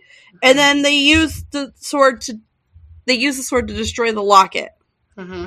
Snape did all this. We learn later Snape did all this to help them, right? Right. Well, Dumbledore told him to. Right. Again. Fucking Dumbledore. What did you think of finally them getting to destroy this Horcrux? Like, this has been, like, dragging this goddamn storyline along so long. Like, what did you think of that? Like, it was, like, almost a relief to me, listening to it, being like, oh my god, finally, can we fucking move on? Right. No, I agree with you. I like that Ron comes back. I like that Ron is the one that destroys it, because it is the Horcrux that was, like, the most affecting him. Right, because it was definitely making him see things. He thought Hermione and him, like, were hooking up, and, like... Right. Also, related note, this scene in the movie where Hermione and Harry are naked and kissing each other, this is a children's movie. They are supposed to be 17 years old. Why the fuck are they naked in the woods? No. Anyway. Absolutely not. Absolutely not. But Ron's a dick. He destroys the Horcrux. We learn about the radio station, which I thought was a nice ad in the books. I like that Lupin is on one of the radio episodes and, like, talks about how Harry was right, and that whole storyline was left out of the movies, but I did like that storyline a little bit. Also, it made me not like Lupin, so I don't know if I maybe really liked it. I don't know. So then we make it closer to the Burrow, where we go and find Mr. Lovegood. And he's going to tell us, the Golden Trio, about the Deathly Hallows. Right. Because Dumbledore just couldn't fucking leave them instructions. So. No. What did you think about this storyline, the Deathly Hallows? Like, I feel like I know Mr. Lovegood better than I do, because we don't really know him until this book, but I just feel we know his daughter. Because we know Luna. I understand why he would, like, betray them, because, like, Luna is all he has. Yeah. But it also makes me think that Luna is a better version of him, because she wouldn't have done that. No, she definitely wouldn't. And she wouldn't have wanted him to do that. She's a better version of what he is. She's a better version. And every time I meet him in the books again, I mean, his wife died, right? And Luna is the only good thing he has left in his life. Right. And he's fucking batty, man. Like... Right. Luna keeps him grounded. Luna, of all people. Keeps that man grounded. Right. So, I see his betrayal. Right. I see his reasoning. He is going insane. Right. And he doesn't want to lose what's left of his brain. And I get it. Right. But he knows Harry is the chosen one. He's fucking written about it in his paper. Mm-hmm. So betraying him now just feels wrong. Slimy. Right. Yeah. I mean, everybody has a breaking point, right? Yeah. His daughter was his. So, I mean, I get it. But it doesn't feel like the guy who would defy the Ministry of Magic and publish the things that he really... Right. It doesn't feel like that guy. No. And I feel like that's because we also... This book happens over a really long time. An unnecessary amount of time. Like, it's a year plus, right? Mm-hmm. And that's not really super crystal clear in the writing or in the movie. Mm-hmm. And the only way we learn this in the movie is like Hermione's hair keeps getting longer and longer, right? I didn't notice that, but to me, it's still the same amount of time as the other books because Neville would have been in his last year at Hogwarts and he's still there when they get back to Hogwarts. So it's got to be in the same they're trapped-ish, I think. But anyway... all right, so we're back in the fucking woods. Back in the fucking woods. The Golden Trio gets caught. Right. And dragged to Malfoy Manor. Right. Which has become Death Eater Central, right? Right. They're thrown in the basement with a goblin, Luna, and Ollivander. Now, we knew Luna was there, but did you expect him to... I didn't expect Ollivander to be down there. Did you? Well, I kind of thought Luna would be at Azkaban. I didn't know she would be, like, at the Malfoy's house. But no, I thought at this point Ollivander was dead. And wasn't somebody with... Who was the person that was with the trio when they were caught? He dated Ginny at one point. Oh, tall kid. Yeah. I know who you're talking about. Yeah, I can't think. He was also with them, but yes. But yeah, I was surprised to actually see Ollivander because I was certain that he had already killed him. Like I don't know why he was still alive. Oh my goodness. We later learn it was to fix.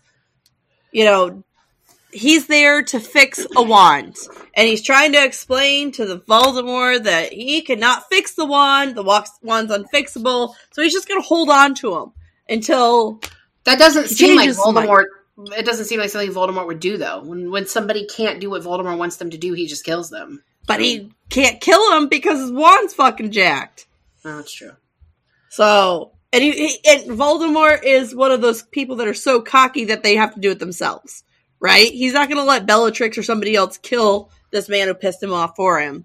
I guess. So, the next scene I want to talk about is the Hermione Bellatrix torture scene. Mm-hmm. This scene was very hard. It was hard as a reader. It's hard in the books. It's rough, right? And Bellatrix doesn't hold back. She is very awful to Hermione. Well, I'm sorry to interrupt your question, but I don't think that we get enough of the torture from a perspective that we can actually say that it's bad. Right. All we get is hearing her screams for the basement because J.K. Rowling never switches point of views and Harry isn't there. And so I think that probably the torture was much worse than what we actually see. In the book, yeah. But I didn't feel affected by it because we're not getting a firsthand account. Now we know the reason she picked her was because she was Muggle-born. Right. This actually, I'm going to share a link. This was actually one of the hardest scenes for the cast members to film in the movies. Mm-hmm. It was really hard on Helen Bowman Carter and Emma Watson. Yeah. But can you see why?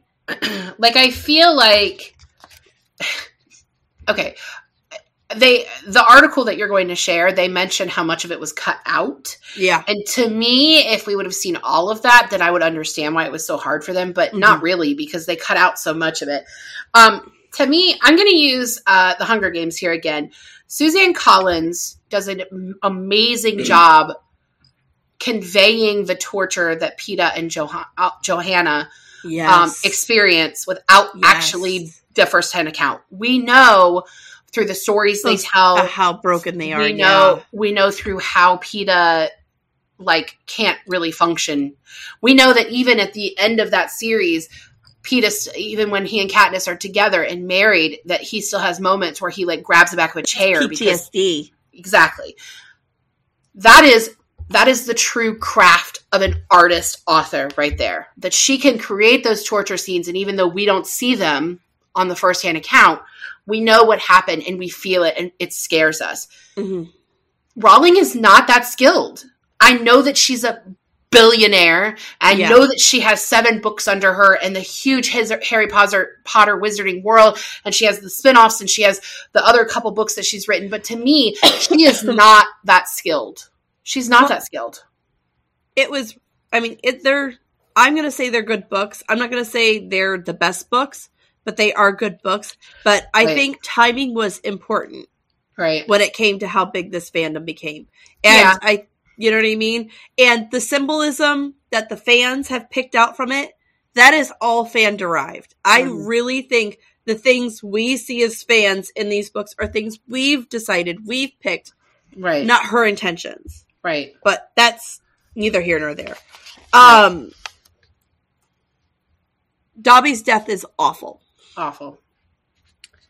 He dies a hero, getting everyone out of Malfoy Manor. Mm-hmm. His full storyline has been completely omitted from the films. It's really diminished, for sure. In my mind, this is a tragedy, being that he is such a pinnacle character from the moment he steps into these books to the moment of his death. Mm-hmm. What do you think?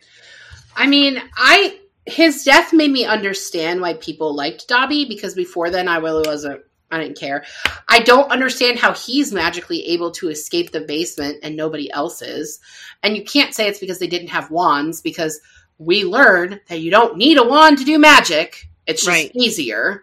So to me, that doesn't make sense. But his death, I feel like it's one that it's one of the deaths that's so unnecessary that it's necessary to the story. Right. It's it's like Hedwig dying. Yeah. It's so unnecessary that happened. It's so sad. And you're like, but why did it have to happen? And you're like, oh, because I'm sad. That's why it had to happen. Right. Oh, right. Right. I have to feel something. Right. I'm going to do these next 2 questions out of order, actually. Oh, that's fine. I'm listening to you. Actually, no, I'm not. JK. Not Rowling. Just regular JK. Breaking into Gringotts and getting the Horcrux from Bellatrix vault. Uh-huh. And they got to get Helga Hufflepuff's cup, right? Mm-hmm. And then Ron and Hermione eventually destroy it in the Chamber of Secrets with the Basilisk's Fang. Mm-hmm. I have beef because this is when they finally have their first kiss. It is super unnecessary, poorly timed. It's worst timing in the movie because they kiss in the Chamber of Secrets, while shit's blowing up. So that and that was the last time somebody was in there, Harry and Ginny almost died. So right. Not super romantic thing. Right. Them kissing in the book actually happens in front of Harry, because that's the only way that we would know it happened, because she doesn't know how to write things true. that. So it makes that up. But it doesn't make sense that they would. No. I mean, I guess in the heat of battle, there's a lot of emotions happening. I don't know that too many soldiers would turn and kiss each other, but I am finally glad. I am glad that they finally did. We built up to 7 books to it, man. I mean, they very clearly loved Ron loved Hermione from jump. He didn't understand that he did, but he did. Hermione, I don't think Hermione felt the same way about Ron from jump, because Ron was kind of a dick to her, but Ron's always a dick. That's the title of these books. Harry Potter and Ronald Weasley, the asshole. Teenage boys are jerks. We know this. It's true. But I am glad they finally got together. They're adorable. MFEO. Made for each other. Oh, you cut out, so I didn't hear you. MFEO. Yeah. Or the OTP, the one true pair? I don't know about that, but you don't think so? No, I think the OTP is probably Sirius and Lupin. There is a fan. I'm going to go down a rabbit hole here. Mm-hmm. There's a fan-derived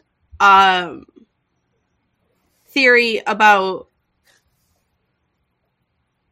Hermione and Fred. And this is based off. Okay, and I can find some links to this storyline and like support to this storyline. Mm-hmm. But J.K. said at one point before the tragedy that is Fred Weasley happens, she intended Fred and Hermione to be together.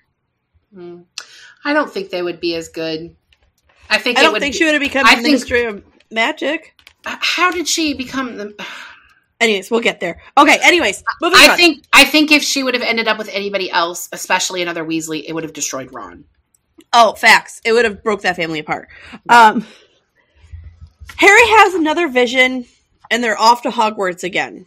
Mm-hmm. Or kind of, sort of. Mm-hmm. So they make their way into Hogsmeade, and, like, they're trying to figure out a way to get into Hogwarts when Dumbledore's brother, who's been there the whole fucking time, we're just learning about. Right, how? Brings them into his, like... And then we get this whole goddamn storyline about their sister, and then, like, which, that storyline's completely unnecessary. And then, like, they're finally reunited with their classmates. Mm-hmm. We learn that Neville has been leading Dumbledore's army in Harry's absence. Was this a surprise to you? I love Molly. What the fuck? I love when Neville just like rolls out of the painting and he's like, "Hey guys, let's go! I got Dumbledore's army. We're in the Worm of Requirement. I got this shit handled. Like, come on!" Like, I love it. He just like rolls out like, "Hey guys, how's it going? I've been handling shit in your absence, so come on, let's handle this shit." And like he's just like really like he's rattling off a grocery list. He's just telling them no big deal. Everything that's been going on, and very matter of fact, like, okay, well, we got most of the Ravenclaws, and, like, that was really good. And then we had to rescue some of the Hufflepuffs, and it was, like, a whole thing, and, like, he's just, like, going on, and like, Harry and the trios is like, like NBD guys, but like I've got all of the DA, and like we've also recruited some new members, and I've been training them, and it's all handled. But like, let's go fuck shit up. Come on, because like Snape's ruining things, guys. Did you know this? And we probably should do something about it. It's so fantastic that you all just spent 6 months in the fucking woods, but can we go handle shit now? Come on. It just makes you love Neville more. It does! It makes you love Neville more. That's the story I want to read. I want to read Neville training the DA. You know, that's... Okay, JK, it's gotta be fanfic somewhere. You know what? I want to hear all these books from Neville's point of view. Yes! Like, oh my god... Fucking Harry, Ron, and Hermione are trying to sneak out again. They keep getting us in trouble. I just want to make it through my first year of Hogwarts. Right. And then Neville, like, so on and so forth. Neville Longbottom and the Time I Stood Up to Harry Potter. That should be the first book. Love it. So many Horcruxes, so little time. Were any of these Horcruxes a surprise to you? I think we're supposed to be surprised that Harry himself is one, but like I kind of already figured that his scar was something. And also like I know enough pulp culture and I've seen enough like things where we knew. I knew. But I think we're supposed to be surprised that Harry's a Horcrux too. Right. Maybe that's why he's so fucking awful. I don't know.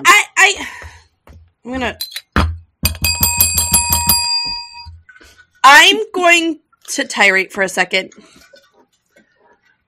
Out of all the things Voldemort could put himself into, why did he think he had the right to put himself into not just Helga Hufflepuff's cup, but then the Ravenclaw crown? Or was it a crown or a necklace? That doesn't matter. It was a crown. But it's the crown. Like, who is he to think he's like, you know what? I'm so fucking important at Hogwarts. I'm installing bits of myself into pieces that are Hogwarts history. It's bullshit. There's other things she could have made that were not Hogwarts related. I think the reason he chose those things is because It was a way of establishing himself as the best of all wizards. Right. I don't know why he didn't pick something of Dumbledore's to make a Horcrux, because Dumbledore is arguably one of the best wizards ever. Right.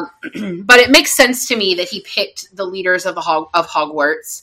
Yeah. He was trying to establish himself as the best. It just... And own it. Like, I now own Helga Hufflepuff's cup. Like, that's mine now.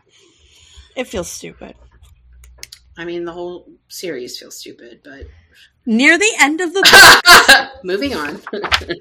We have several terrible deaths. Yeah. Fred's death, I think, was the most surprising and painful for me. Same. We were there... Me? Was there anyone that died at the battle that hurt your heart? Fred. And when he died, when I was reading the book, I started crying like a fucking baby. Like, that one hit me harder than any death in the entire series. And then I texted you and Katie and was like, Fred dies? And Katie texted back, there it is. Because she knew I was at that part and she was waiting for me to like... What did I say? I went, yeah. I have honestly, the reason that one affected me so hard was not just because I love the Weasleys. Like, we've established that. Like, they are my favorite characters in this book. It was, that was an absolutely necessary death, in my opinion. You have to have somebody die who's in the Weasley family, because it'll break everyone, right? Yeah. Like, Lupin dying will break some people, but Tonks dying will break some people. Like, Fred dying breaks everyone. Molly's reaction, the description of her laying her body over his body and weeping. Like, I feel like I want to cry now talking about that, because that is like, this is why I love Molly Weasley. This is why I love Molly Weasley, because she's a mom first and foremost. She loves her baby. That's her baby. Yep. Doesn't matter that he was a grown man. That's her baby. So, in the major deaths that we talk about, Tonks and Lupin both die. Yeah, which is sad because their son, right? They have a new son, right? Teddy. Colin Creevey dies, and Lavender Brown. Don't care about either one of them. Right, some fans do. Snape, who gets a fucking redemption arc. Okay. Molly. They're in the middle of a fucking war, and all of a sudden Harry's like, I'm just going to take a hot second here and go enter the memories of Snape. And then we get this huge, like, redeeming story arc for him. That's completely ridiculous. I don't believe any of it. I'm going to say something here.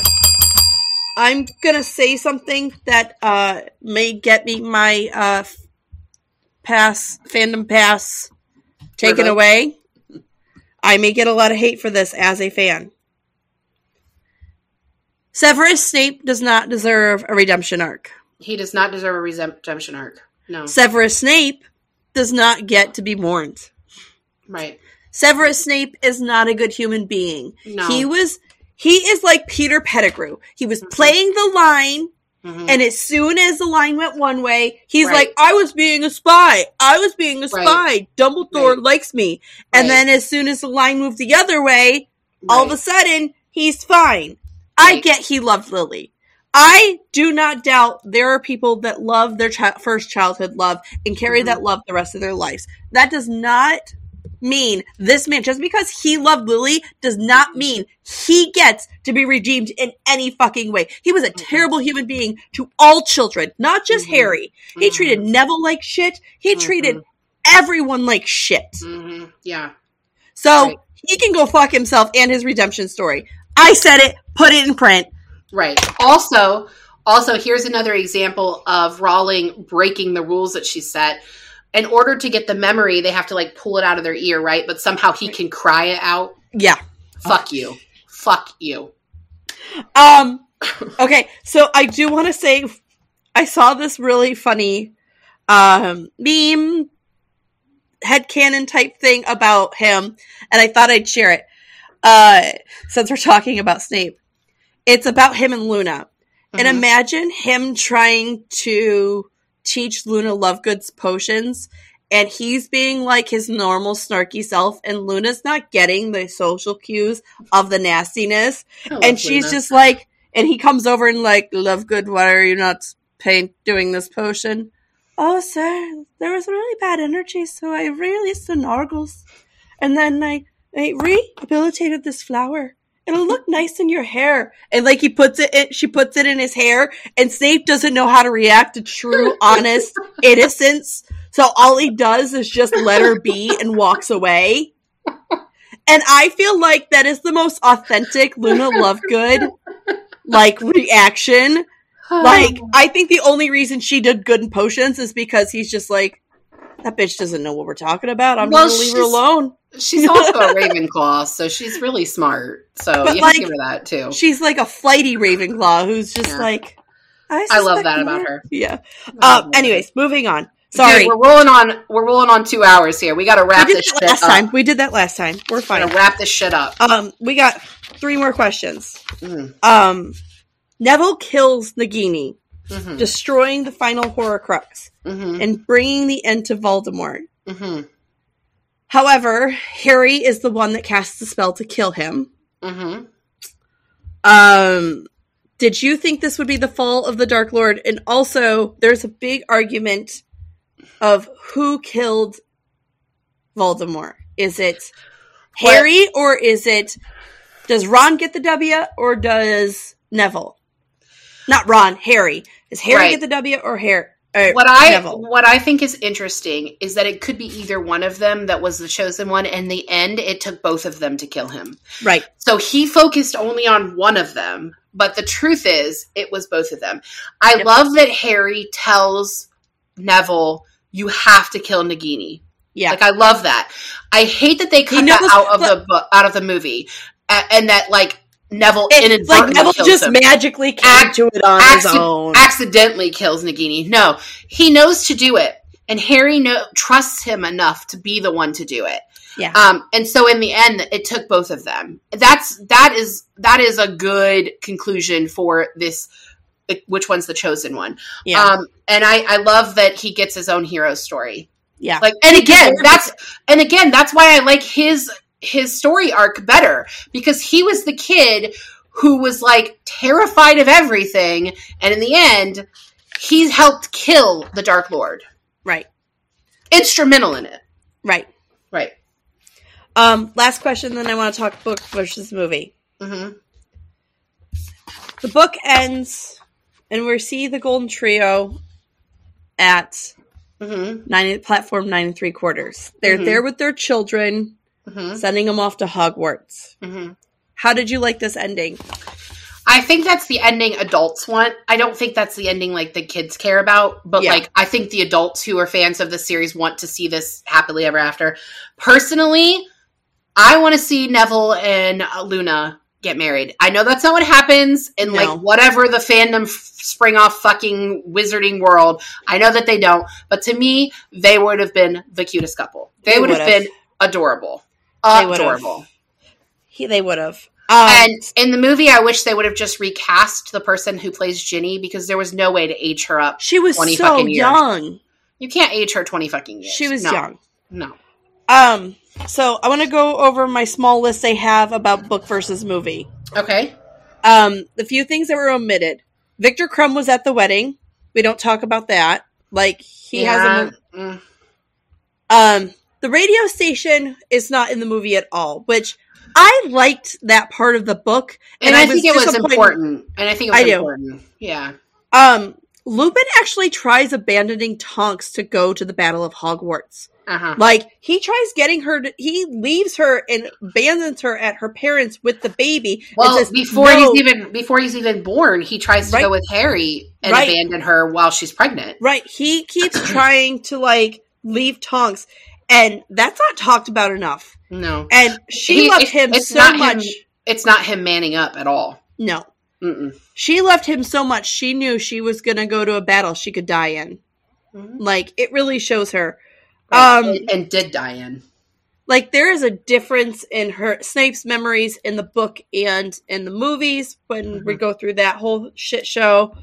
I actually like the addition of him in the movie he goes to the Potter house and finds Lily dead. I think that was actually a really good addition. That makes him more redeemable, right? They were trying to make Snape more redeemable. I don't think it really does because I don't think he's a redeemable character, but I feel like it was a good addition because you got, first of all, Alan Rickman is a great actor. Fantastic actor. He's a great actor. And he's sorely missed. He was so talented. And so I think you have to put that scene in there. You have to. Yeah. Side story. There is a Jimmy Fallon clip of him talking about his time on the Harry Potter set. And it's the scene with all the kids in the sleeping bags. I'll post it in the notes because it's so funny. Everyone should see it. And he's talking about how he got a farting machine and he put it in the foot of Daniel Radcliffe's bag, and that he would push it right before they'd start filming, and they'd silence the room, and he'd push it, and Harry would fart, and the whole room of children would start bursting into laughing. That's hilarious. And he goes, and that's the reason that scene's not in the movies. And then there's one he tells about how the actor that plays Ron, Rupert, I say his last name wrong. Anyways, Rupert was sketching a very unflattering picture of Alan while they were in the Great Hall scenes, and he took it from him, and Alan's and it's still one of my most treasured possessions. So he's such a good human being. Anyways, moving back to book versus movie. I'm sorry. How Molly actually kills Bellatrix is changed in the movie. Yeah. And I think that was more to make her of a less violent. She needed to fucking be violent. You killed her son. Right. You fucking killed her son. But she didn't know Fred was dead yet. Yeah, she did. So Fred dies, and shortly after Fred dies, Voldemort calls a short intermission. Oh, that's right. We're gonna call halftime in the middle of our fucking war because that's so that makes sense. That's not how any of this works. That's not how any of this works. No. So I think Molly Weasley killing Bellatrix is one of my favorite parts of this entire series. Not my daughter, you bitch. Not my daughter, you bitch. You already killed my son. You don't get to take Ginny too. I love it. I love that part. Yeah. And then the fate of the Elder Wand. This was the biggest thing that made my skin crawl. In the book, Harry uses it to repair his original wands, and then holds on to it. And his reasoning is he's going to hold on to it till he dies, and the power of the Elder Wand dies with him. Right? I thought he did. And he fucking snaps it in two in the movie. That's it. I thought he put it back with Dumbledore. He tells. He does. He puts it back with Dumbledore. He does put it back with Dumbledore, but he's keeping the power with him. He's not going to keep it on him. He's not going to use it. Right. And once he dies, the power dies with him. Right. I thought that change was stupid. It was stupid. I hated when I saw the movie and he snapped that wand in half. Right. There was an uproar in the theater. Right. People were not happy. Chan Wills, when she talks about that in one of her videos, as McGonagall, she's like, "You must hate me because we needed to rebuild Hogwarts. You could have just used the Elder Wand to do that, but no, I'm going to break my back to do it." I laughed so hard. She's so funny. She's so funny. Even if you're not a Harry Potter fan, I'm not, go listen to her videos. They're hilarious. She's funny. She's very funny. Well, that's it for Harry Potter. Final thoughts. Too inconsistent. Lots of plot holes. I'm really bothered by the fact that Harry takes almost an entire book to learn how to do Expecto Patronus, but can do the Death Curse in his very first try. How the fuck? I don't understand. There's just so many inconsistencies with the wands and the way that magic is done, and it's really inconsistent, and that is what bothers me. People that write books where they create worlds, Tolkien, Molly, that's the first time that your name and Tolkien have ever been in the same sentence. And it'll be the last time. Suzanne Collins. Again, not related. People that create worlds, you are creating the boundaries for yourself. If you are creating the boundaries, you can't fucking break them. Just make the boundaries that you need to make the story go. This is my biggest issue with it. I think JK hit a wall that we all hit. And so there's a problem, and I think there's two camps when it comes to writing. There's pantsers, and then there's the people that do outlines. I think JK was a pantser.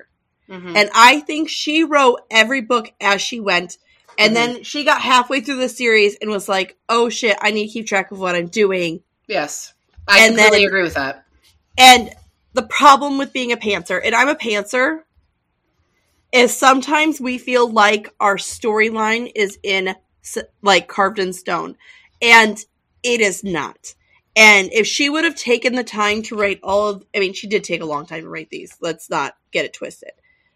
If she would have stopped and paid attention to the direction of it and mapped it out based off of the shit she's already got in ink and not just kept rolling and pantsing it as she went, I think those inconsistencies wouldn't be so heavy-handed. Does that make sense? Yeah. Yes. But I will say that I see value in these books. They made a generation of readers. And for that, as a librarian, I am thankful that they exist. They are not my cup of tea. It's not about to read. Right. It's not about fantasy. I love fantasy. It's about the inconsistencies, but you made a generation of readers. So, you get props for that. You get props for that. It brings people together across the world. People on dating apps don't put their horoscopes anymore. They put their Hogwarts houses. Well, I knew my Hogwarts house even before I had read the books because that's just what you do. You know, we all I feel like even if it does have plot holes, and even if it does have inconsistencies, and even if we fucking hate Dumbledore, which besties we do, we do, something that can bring the world together can't be that bad. I agree with you. I still don't like it, but I agree with you. Did you guys hear that? She agreed with me about Harry Potter. Okay, next week. Next week, we are reading this book, Eliza and Her Monsters by Francesca Zappia. And I finished this right before we started recording. And this is such a lovely little book. If you are an audiobook reader like Molly and I tend to be, grab this one from the library or pick up a copy. Just skim through it at the bookstore real quick. Because the graphics are beautiful. You need to see the illustrations as part of the story. They are pivotal to the story itself. They're in the ebook. I noticed that on Libby. Oh, okay. Okay, so they are in the ebook. You can see them on the ebook too. And they're in black and white, so you're not losing anything by getting them if you have a black and white e-reader like I do. But we're going to read that one next week, and then we are going to end the first season with the book City of Girls. I have that. Where Molly will be hosting that one. And that's it. That will be that's it right there, City of Girls. And that's it. That's our first season, besties. So we have it. Oh, we love you guys. I hope you guys know that. Yeah. And thank you for staying around for a 2-hour episode. Fuck. With some of the edits Tom will add, it'll be 2 and some change. Yeah, probably. All right. That's it, gang. We are out of here. Woo! Bye! Bye! Thank you for joining us on Book Besties. Don't forget to like and subscribe. The views discussed here are those of Molly and April and not those of anyone else. Today we discussed the Harry Potter series, books 4 through 7 by J.K. Rowling. Your book besties are Molly Biggs and April Watkins. Editing by Thomas Watkins, and music is Sleep Sweetly by Prigida. Don't forget to follow Book Besties on Facebook, Instagram, Twitter, TikTok, and YouTube. If you'd like to contact the Book Besties, please email us at bookbestiespod@gmail.com.